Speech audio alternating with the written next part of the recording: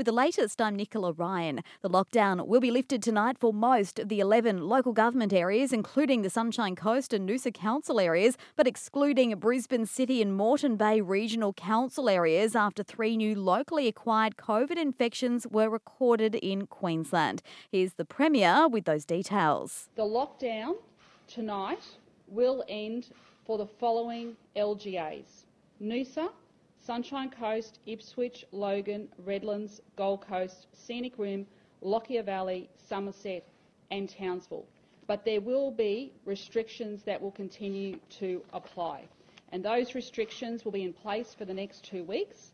That means everyone will have to carry a mask on them and wear that mask whenever they're outside of their home, but of course not when you're driving your vehicle. But obviously that means going to shopping centres, hospitals, aged care facilities, churches, everywhere else. The lockdown is still in place for another 24 hours in Brisbane. The new positive cases are the partner of a flight attendant at the international airport and a mother and daughter from Carindale. The state's Chief Health Officer, Dr Jeanette Young, says those 2 other cases remain under investigation. At this stage, I don't have any information on how they're linked to any other cases, so we'll work that through today. They're a mother and a daughter who live in a household, so we're checking the other people in that household.